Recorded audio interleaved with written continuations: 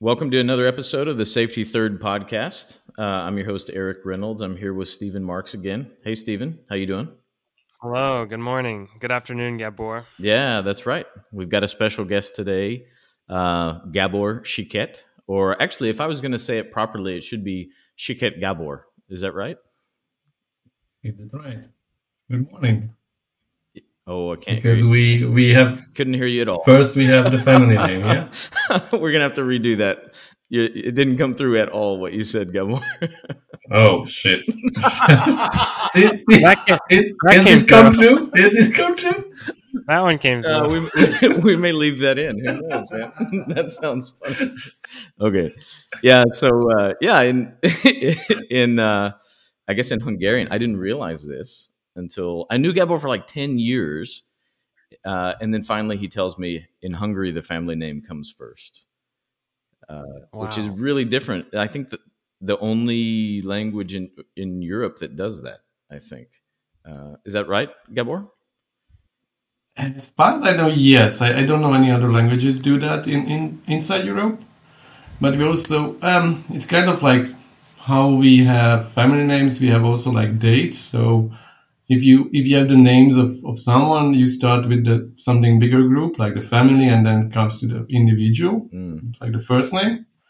And we have the same with the dates. Like first we normally write the year, then the month, and then the day. So like from the bigger portions to the smaller. So year, month, date. That's even different than like Americans will do month, day, year, which is completely out of order. And then Europeans tend to do day, month, year, which is at least a coherent order. But you're saying Hungarians even do it the reverse of that as well. Yes. Okay. Well, that's good. Well, I'm looking forward to hearing your perspective today. If anybody's listening to this, they're probably wondering, are we talking about dates and names today, or what's the safety focus? So today we're going to really focus on the assessor perspective on product safety and specifically on functional safety. And so Gábor has a long history in testing, inspection, and certification of products, both at the product safety level, so what I would call traditional prescriptive safety. He's done that for many product categories to include medical devices. He's actually a medical quality system lead auditor, and so he travels around the world auditing medical quality systems, so really has a big impact on, whether you know it or not, your life, because chances are he's audited something that has been involved with you or someone that you love.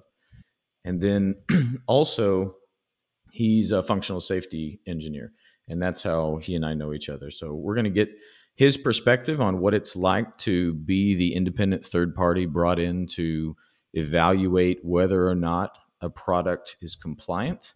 And in the case of functional safety, whether or not the safety case has been made that we should allow it to be used and put onto the market. So, Gábor, I've just outlined a really aggressive discussion for us today, and I didn't really clear it with you beforehand. So, is that okay?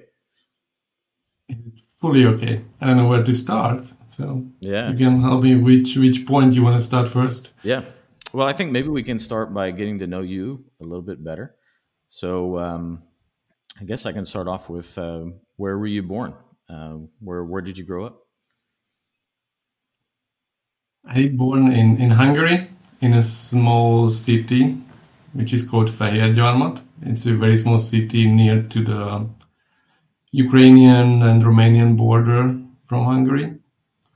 It has actually a shield saying that here you have the last petrol station before the border. The last battle station right now before the border. Wow. Last petrol station. Petrol and station. Right now. I thought you said last battle station. I'm sorry. Last petrol station. Right now it's also there. Oh. Okay. As you know, the current situation, there is a little bit more soldiers are now there as usual in the last 30 years. So I was born there and raised there. When I was 14, I went to the high school in one of the next bigger cities. That's Debrecen, with kind of like 200,000 inhabitants. I learned there in this school mostly what is electrotechnics, what is automation, what is used in industry, a little bit electronics.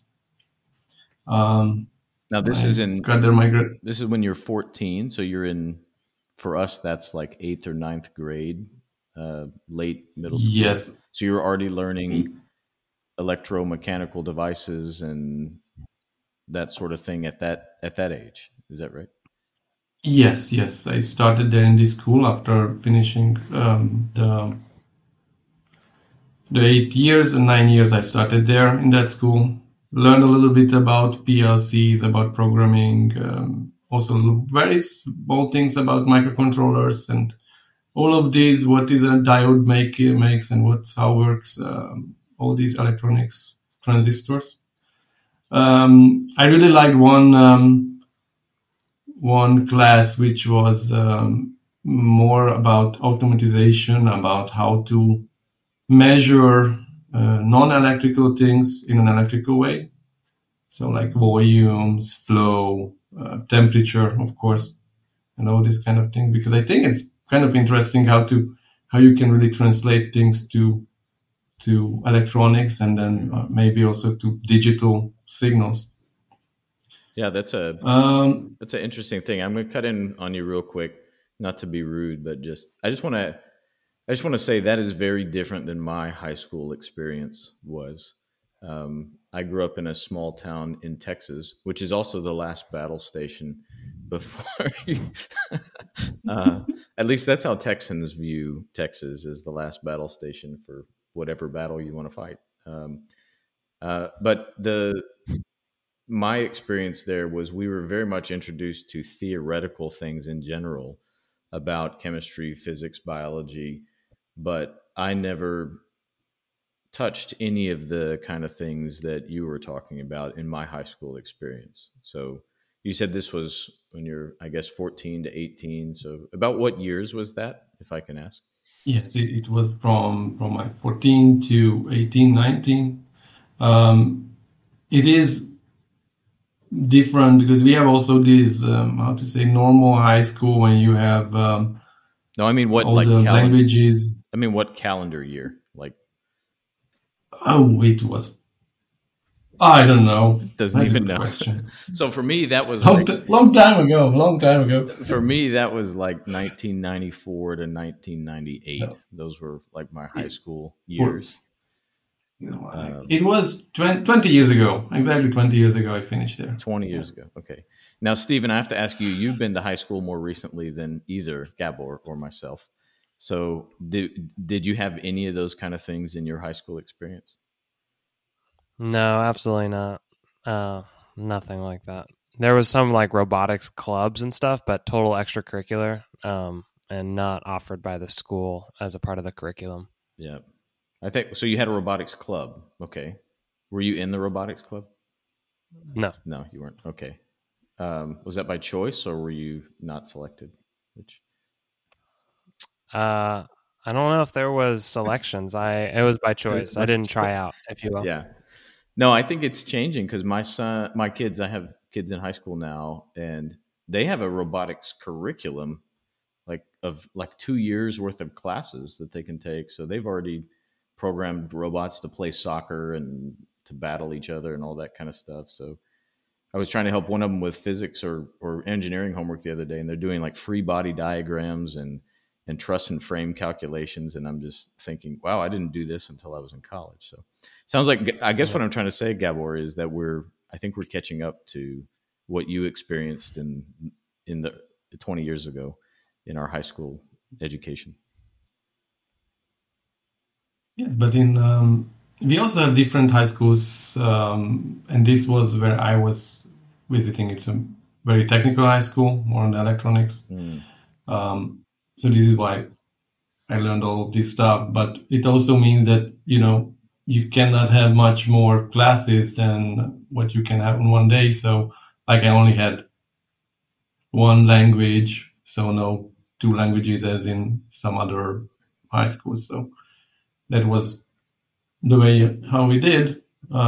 So this was a specialized engineering high school, and then someone else would go to a medical high school or a lawyer high school, or is that how? Yes. It's a special type. Okay, good. Okay, so you went to this technical high school, and then what happened after that? After that happened that when you try to find out in what college you can go and visit those colleges and look what is interesting for you. And I was kind of into electrical engineering, and by one of the colleges I saw about medical engineering, and then it was kind of interesting. And I thought, like, okay, if we know how to measure non-electrical parameters in electrical parameters, it's kind of like what we do in the medical too, because in medical you are also measuring blood flow, temperatures. You measure a lot of things on people. It sounds like very strange, but it's kind of like what you do in automatization too. The same kind of things. You do measure parameters of some system, and then you react on that. The same in the medical field. You measure blood pressure, you measure the heart rate. If something going wrong, you turn on an alarm, or you start to change the medications and do all of this. So I saw it at one of the colleges, and I said, okay, that's what I would like to learn and do. And this is how I ended there. And studied in Budapest. We had an option to do after, if you finish the first 2 semesters, then it was possible to get one more additional graduation on that. So like parallel learning some other stuff, and it was like a dual teaching, a dual degree. Is that what you mean? Like yes. To start a dual degree, if you finish the first 2 semesters and you are not too bad, you could choose that. And it was, from my perspective, like, okay, I was like, I don't want to be a teacher, but why not doing this and get 2 degrees at the end with 2 semesters more time on the college. Oh, I see. So you got an engineering teaching degree. So specifically for teaching engineering. Is that right? Yes. Specifically to teaching engineering or teaching kids in those special electrical high schools on electrotechnics or communication techniques. That's good. And this is in Budapest. So this is exactly like 16 years ago or 15 years ago. Is that right? When you graduated? Yes. Okay. Yes. And it's like 16 years ago, yeah. And then, Stephen, what university was that, Gábor? It's called, I think right now, Budapest University. It was in the past called Kandó Kálmán University. Kandó Kálmán was an engineer for some 100 years ago, made some electrical trains and this kind of stuff. Cool. Yep. And when I was there on the college, it was possible, and I was thinking about, let's do some Erasmus program, go to visit another country, learn something else. And I was thinking, let's do a master thesis, if you can do this program, not just go over somewhere for some months, but let's make it real and serious. And I applied for the Erasmus program, and this is how I went to Germany studying biomedical engineering. And in 2 years, then I graduated as a biomedical engineer, made my master thesis there. It was 2 years, like 1 year theoretical classes and all the praxis there, and one more year as a thesis year when I went to a company and tried to there make some development, writing down my result and make a thesis work out of it. Yep. So in that, and it was a great time because I did that in EADS, that's the space agency in Europe, and it was in a very great place in Germany. It was near at the Lake of Constance, which is just on the border to Switzerland. It's very great. So if someone wants to go to Germany, he needs to visit this lake area. It's very nice. Wow, that's good. So quite a different experience, I think. So you mentioned this Erasmus program type thing. So you did your undergraduate biomedical engineering and teaching engineering in Budapest, and I assume that degree was in Hungarian, right? Yes. And you're like, yes, of course, Eric. And then you went to Germany to do your master's degree, and you did that one I would assume in German, right? Yes, halfway, as it was important that it is in Germany and German for the school, for the college. But the funny thing was that on this class we had like 25 students, and out of the 25 we had maybe 5 from Germany and the other 20 from outside of Germany. And I think we had like 3 non-German but German-speaking students. Everybody else was only speaking English, if any. So also most of the classes were in English. Oh, okay. Some not, and you had to also select some additional classes. I tried to select only German classes, as one of my reasons was going to study in Germany to learn German and having a better German at the end. So I was really decided to let's study in German, learn German, and hang up also with the Germans to learn German, because that's the only way you can learn it.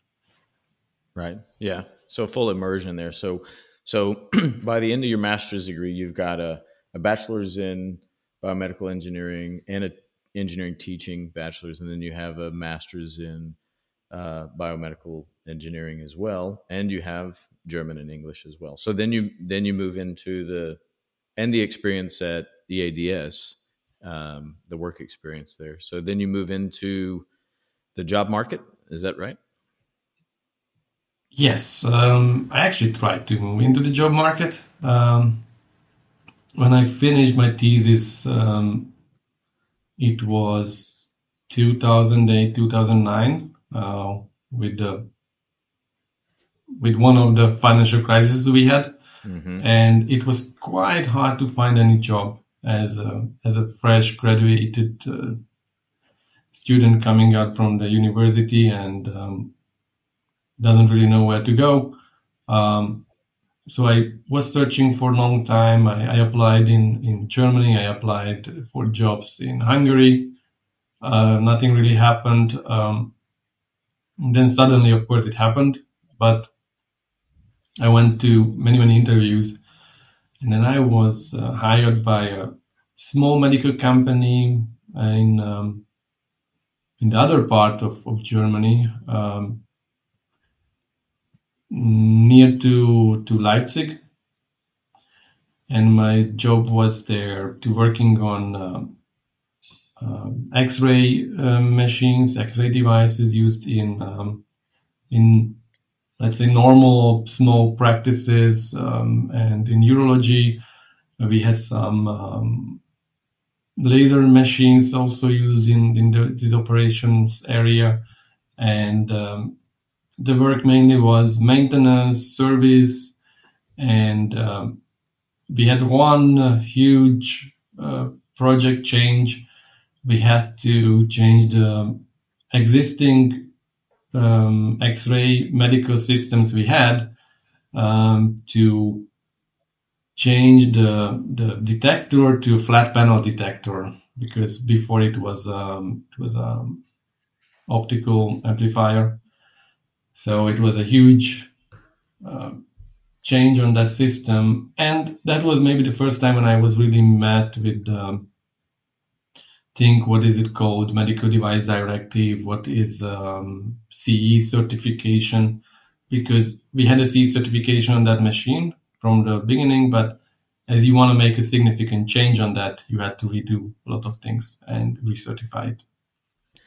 Yeah, I think that's a good point that you bring up there about directives. And for the European listeners that we have, they may be very familiar with it.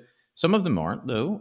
And then also, especially for the American listeners that we have, the two regulatory schemes are totally different. So in the US, product regulation, with very few exceptions, is governed at the extremely local level. So if you have a piece of equipment or machine that's going to be installed somewhere, then a local inspector is the one who approves whether it's acceptable or not.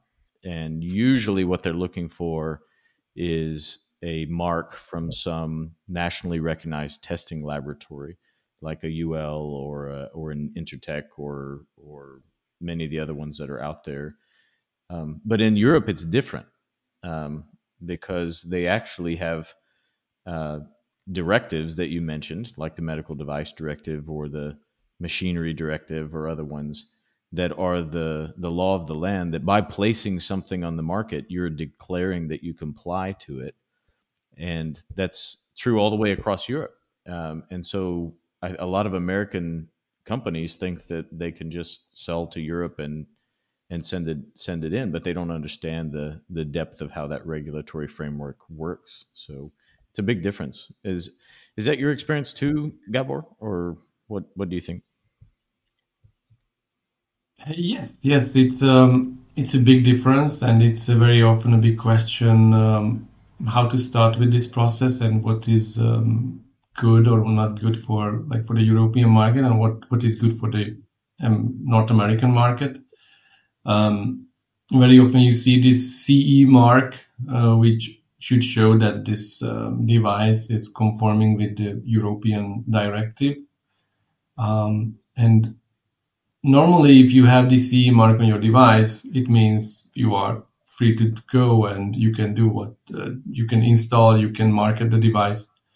And it starts really when you want to transport something from US to Europe, and on your machine there is no CE mark, then already custom can stop it and say, okay, you are not allowed to come with this product to the market. And the CE mark is first, you can make it very easy, because if you think you are okay to the directives, you make a self-declaration and you write there that yes, everything is good. But of course, you also write that you are responsible for the machine. And then you can put the CE on it. And this all works for many, many products. But there are, of course, some exceptions, like from risk category of medical devices from class 2 or even for some class 1 devices. You are not allowed to do it for your own. You need to go to a notified body, and this notified body has to and will assess your device, assess your quality management system, audit you, and then they give you one certificate, and then you can make this self-declaration. Yes, okay, the device is really fulfilling the requirements and conform with the directives, and then you can put it onto the market. Yeah, and even still, you did that once, you get every year the periodical audits and recertifications, and so it's a very, very, very controlled thing. Yeah, I think I actually prefer the European system to the North American one personally, because it feels a lot more certain if you're going to place something on the market that you've done the right thing. Whereas in the US, you can have one county vary. For instance, Los Angeles County may have a different requirement than Orange County in California. It's a lot. There's a lot more uncertainty in exactly what's required. But I want to go back to this idea of self-declaration, because for most products, the CE mark is a self-declaration that you're declaring that you comply with all applicable directives, the essential health and safety requirements of those directives, to include chemical banned substances and the way that it's recycled and all these other things that may affect it. And in my experience, a lot of folks say, well, yes, I meet it, and they'll apply the CE mark to their product, but they don't know the risk that they're taking. So with most of the CE marking directives, you have to have a declaration of conformity. And so that's a document that states, here's my product, here are all of the directives that apply, and here's how I am showing compliance to the essential health and safety requirements of that directive. And then a person signs his or her name to that declaration of conformity. And a lot of folks don't understand that that person is financially and criminally liable if the product is found to not comply, or in the worst case, if someone is injured or killed because of the product, right? So I think that's a big misunderstanding that people have, especially people from the U.S. going to Europe. They don't have an understanding of that. So I guess, Gabor, you've been a assessor, a third party assessor, and in a test lab and working with certification. Have you seen CE marks that have been applied that were not appropriately applied before?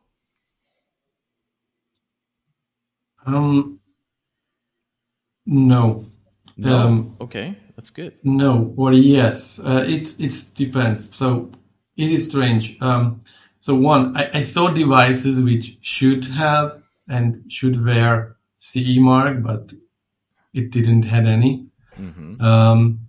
Because it was produced in some country and someone just imported it and said, it's cheap, I can sell it. And this someone sold it. And when something wrong is happening, nothing is happening when there is no any incidents or any bad events. But if something happens and authorities just show up at your address and they start to ask questions, and some people are then realizing, and that first they don't know what is going on, and then they tell them like, okay, as you bought and imported this device to the EU market, you did the marketing of this device, so you are responsible for this device. So that house was burned down because, I don't know, some TV you sold and imported without CE mark. That's your responsibility. Many people don't know it, and then they get surprised, and then they have big problem. I also saw some devices which had CE mark on them, and they wanted to have medical certification, and the device had already CE mark, but not for the medical directive. It was for the low voltage directive as household appliance, IT appliance, or like lifestyle product.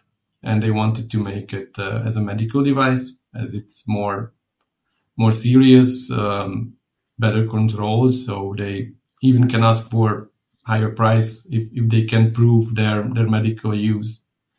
So I saw these kind of devices which already were on the market, had the CE, but these was, for example, not really hazardous device. So it's still okay. Mm-hmm. Yeah, so I think it's that you have to have a strategy for how you're going to approach all of these things, especially if you're going into multiple markets at the same time, because if you're going to go to the US and to Europe, for instance, these two different regulatory strategies require different documentation. They require different tests sometimes, and they require different procedures as well, as far as inspections and audits and that sort of thing. So it's a complicated thing, and working out that strategy is not simple and straightforward. So I want to ask you a little bit. It is not. I want to ask you a little bit, Gábor, about your time as an assessor. And so you worked at EADS, and then you worked for the X-ray manufacturing company. And then from that point, did you move into the regulatory world, or did you do something else? From that medical manufacturer, I went to a test lab, which is a national recognized test laboratory. Worked there in Germany for about 7 years. Tested many medical devices, laboratory devices, even some energy photovoltaic devices to their applicable product standards. And then I moved back to Hungary. Worked for a very short time at a small robotic company. Worked on their quality management system and on the technical file of one of their products to get the CE certification. And from there, I moved for over 7 years ago to an auditing company. And since that, I do mostly and only the auditing and assessment on medical devices. Yeah. Which is. So do you have a number over the years about how many devices you think you've either tested or certified or audited? Do you have any idea of how many it is? No, but it must be something over several hundreds of different devices. Some large number. Some large number. It's if you do work in a test lab, in every 2 weeks you are working on another product, maybe on the testing, but of course some projects and products will have in time some overlapping, but let's say in every month you at least finish 3-5 certifications on those products. And in 7 years, I don't know how much that makes up. And now, since I do audits over 4 years, I don't know. Let's say this week I had one audit for one company. They had 2 products. Close the report, give them some non-conformities to check and improve their system.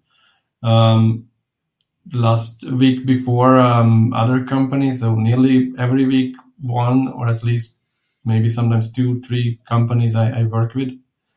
I don't know the numbers. Yeah, so it'd be hard to count, because I imagine when you're at the lab for those 7 years, that's individual products every couple of weeks. So that's hundreds of products. But now as a quality auditor, you're looking at not only one product, but the whole company's products, right? So if they make 30 products, you're looking at all of them, or at least the quality management portion of all of them each time. So it's really, I guess what I'm trying to get at is your experience and the impact that you're having on the medical device market I assume that every time you walk in a doctor's office, you see something that you understand more deeply than the average patient, I would say.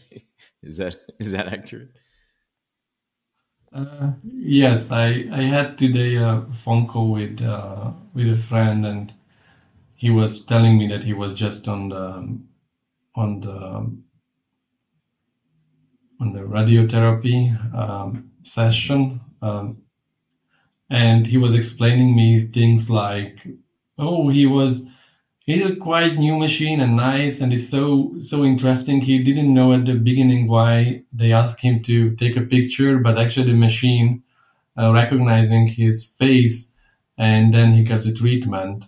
And they said oh yes, it's because the most issues are happening now in hospitals is that they mix up the patients. So someone gets the doses you need to get, and someone else gets your doses. So it's not good. So if they if the machine already recognizes the face, they not only rely on the administrative failures. So he explained me something. It was nice for him, and I explained to him that's about the risks the machine mitigated. Wow, that's a big difference. Yeah, misidentifying a patient. That's. I'm glad that we have a technical solution to address that problem, because when you rely on humans, even well-educated ones and well-meaning ones, there's just a failure rate. Even if you have a very 99.9% accuracy rate with patient identification of matching the right treatment to the right patient, well, you still have 1 out of every 1,000 patients that gets the wrong one, right? Yes, and you don't want to be that one Right. patient, or you don't want that your mom is that one patient. That's right. That's right. So it goes back to our other discussion that we had last week with Scott about the high reliability organizations. Hospitals are trying to adopt this high reliability organization structure and trying to figure out how do you perform at an extremely high organizational reliability level. And it's an ongoing area of research and application and problem. So I think it's an interesting one. Okay, so I want to ask you, Gábor, about what it's like to be an assessor. You just mentioned that you did an audit this week or last week, and you gave them some nonconformities. I think a lot of people's impression of assessors is that act of giving nonconformities is pleasurable to them, is fun, that they like to go around and find problems and point them out, and they love to fail people and that sort of thing. What do you think about that stereotype? Is it accurate, or is it a little bit accurate, or is it completely wrong? What do you think? It's completely wrong for my person. For sure, there are some person they like to show their power, and maybe they want to show it with nonconformities. We are also not paid by the number of nonconformities we record, so don't think about that I need to give you 5 because that's my monthly or weekly rate to meet the target of nonconformities.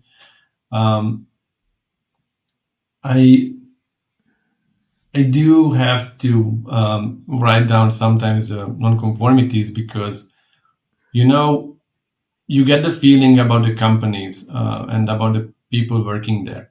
Some companies really eager and want to know all the feedback you give them, and with that feedback they will work. They take it like a good opportunity to improve their system, their quality, and their product.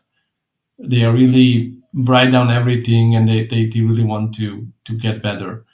There are companies they take it like, okay, if you just talk about that, then they don't take it seriously. So you really need to write down those nonconformities. Otherwise, there is no meaning of your work because they really only learn if there's something is on paper. By some companies, I had the feeling they really want. Then, of course, I will write down something because if something huge or bigger problems are there, then we write down because then there is all the time a follow-up work. So if I want to see how they solve it and what they want to do and need to do, then there will be a nonconformity. If there are small things we discuss, we talk a lot about that, and then they solve those problems very soon, and because they want to solve it. You can write down nonconformities, or you can write down observations. In my practice, I'm not allowed to write their so-called possibility to improvement, or any really positive feedbacks, because in some like 9,000, when you can add plus points to the customers. Here it's only non-conformity is the negative part. But it is not about to let's write down the non-conformities and then this is I showed you and I'm happy to do this. If you think about the other end, if I write down the non-conformity, I have a follow-up work. I need to close those non-conformities. I have a lot of administration with that. So actually, I don't like to write down non-conformities because then I have more work. But if I want to see and want to continually follow up in the next couple of months on problems, then I need to write a non-conformity. Yeah. Otherwise, I see this what will be happening or what will be improved. Otherwise, I see it only in 1 year. Yeah, I think that makes sense. I mean, you have assessors who do it for the benefit of society, and they want to make sure that products that go out that will affect them and the people that they love are the risks are appropriately handled with those products. And then you have companies that want to do the same, that always want to get better about it. You do have those outliers who are people who really, I guess, take pleasure in finding things wrong with other people or something. You do run into those kind of assessors, I'll have to say. I've met them before. They're rare, but I've met them before. And then you also run into companies who, it's not that they want to put a bad product on the market, but their focus isn't on they just want to get that process done. And I think the worst case is when you get both of those together. You get an assessor that is just very pleased with finding things wrong, and a company that isn't really motivated to make things right. When you get those two together, that's when, the trouble starts. But in the good case, like you just talked about, where you have companies who really want to put good things on the market, and you have an assessor who really wants to provide outside feedback about things the company may not see or changes in best practices in the industry, I think that's the best case and really what makes the best societal reasoning for why we have this whole assessment process. I want to say as well, people don't know as well that assessors get assessed themselves. Is that true, Gábor?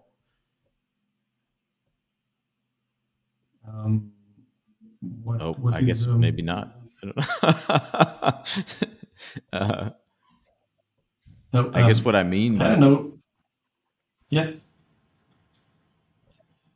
Yeah, they do. I mean, I guess what I mean by when I say assessors get assessed themselves is that you had to go through a process to get approved to be an assessor, right? Oh, yes. You had to have some experience, and you had to have some supervision, and you had to have some tests that you had to take. And then also your work is continually checked by other outside parties, accreditors and other things, to make sure that you're doing your assessment properly.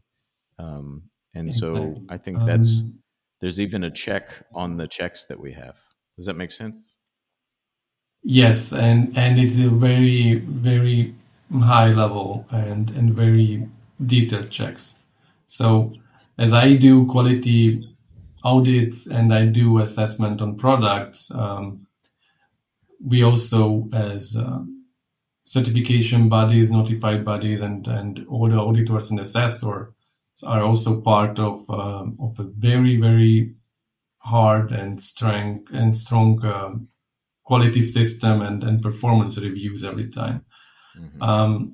Even to go to the point that you will be able to audit or assess a company and the product, you need to have many, many years experience. You are actually just qualified for not everything which is medical device. You are qualified for first of all, you can have active or non-active medical devices, so things which are powered with something or things which are not powered. So like syringe is non-active medical device. I am not allowed to audit or assess anybody who is doing syringes because I'm do the active part. So if someone comes with a sterile device, I have no idea, and I don't do those audits. And then all the product categories are different.